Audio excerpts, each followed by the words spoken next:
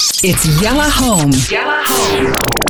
With Anna Schofield and Big Hass. Music's greatest songs. Greatest songs. Worth covering. Original classic hitmakers.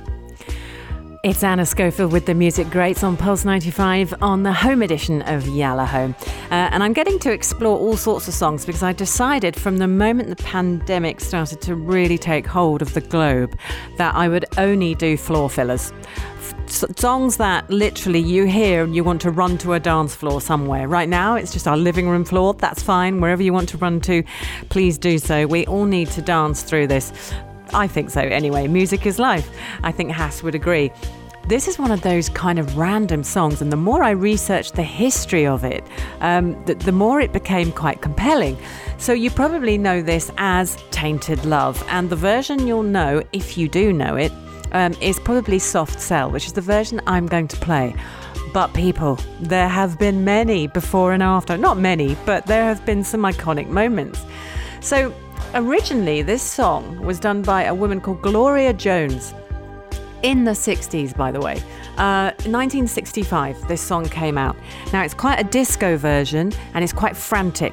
And actually, there was criticism in terms of when it was recorded. It sounded good on a dance floor, but actually, it didn't do very well. You know, it wasn't amazing. And then the band called Soft Cell came about, and Soft Cell initiated during 1977, and it was Mark Armand, and he met a friend who they call Ball, funny, at Leeds Polytechnic, and this is in the UK. There are only two of them.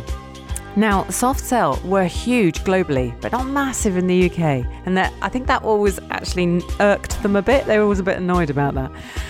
But in terms of this song, they were obsessed with it, and they actually were the ones who started playing it. Now, Gloria Jones, who originally recorded the song, she was the girlfriend of Mark Bolan. And when he died, she was still his girlfriend. So she was quite notorious, but this song just didn't do well for her. Then flick over to Soft Cell getting hold of it, and they started doing it at their live gigs, and they kept doing it, and they kept doing it, and they completely changed it up.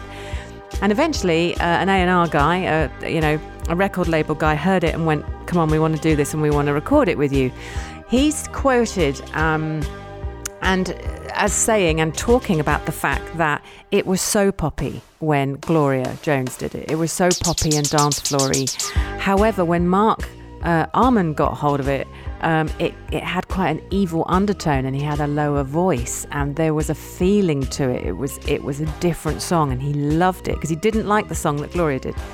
And so that's how this song came about. And then it was just the biggest hit for the band ever. If you look at the stats of this song, they were number one with Tainted Love in 17 different countries. Unbelievable. 7th of July 1981 was the release date, and it just went boom. Everyone loved it. Big hit. And it just goes to show it is actually the tone and delivery, isn't it? It doesn't just need to be a brilliant song. It actually has to be delivered in the right way, and a song doesn't always get sunshine until someone gets hold of it and does it properly.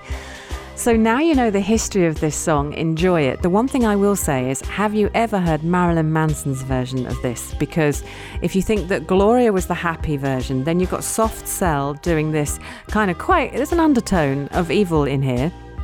But then Marilyn Manson got hold of it, and OMG. And I remember hearing that years ago and going, wow, the video is evil, the tone is evil. There is something about that song that screams Psycho Killer. And I love it. I love it because of what Marilyn Manson is able to do with it. So he's really, really intelligent. If you actually hear him interviewed, clever guy. But when he does music, he has this evil undertone, and that's what he did with this song, which was ultimately a pop song. And maybe when we're back in the studio and I've got Big Hass in front of me, we can go into depth on this song and play Marilyn Manson's version. If you haven't heard it, do you know what? We've all got time on our hands. Google it and hear Marilyn Manson. I'm having trouble saying his name. It's too many M's. But play Manson's version, because also the video has just the most underlying evil tone as well. So he took it to the next level. This is going to be the medium pop one. Still really, really good. Enjoy it. It's Soft Cell with Tainted Love.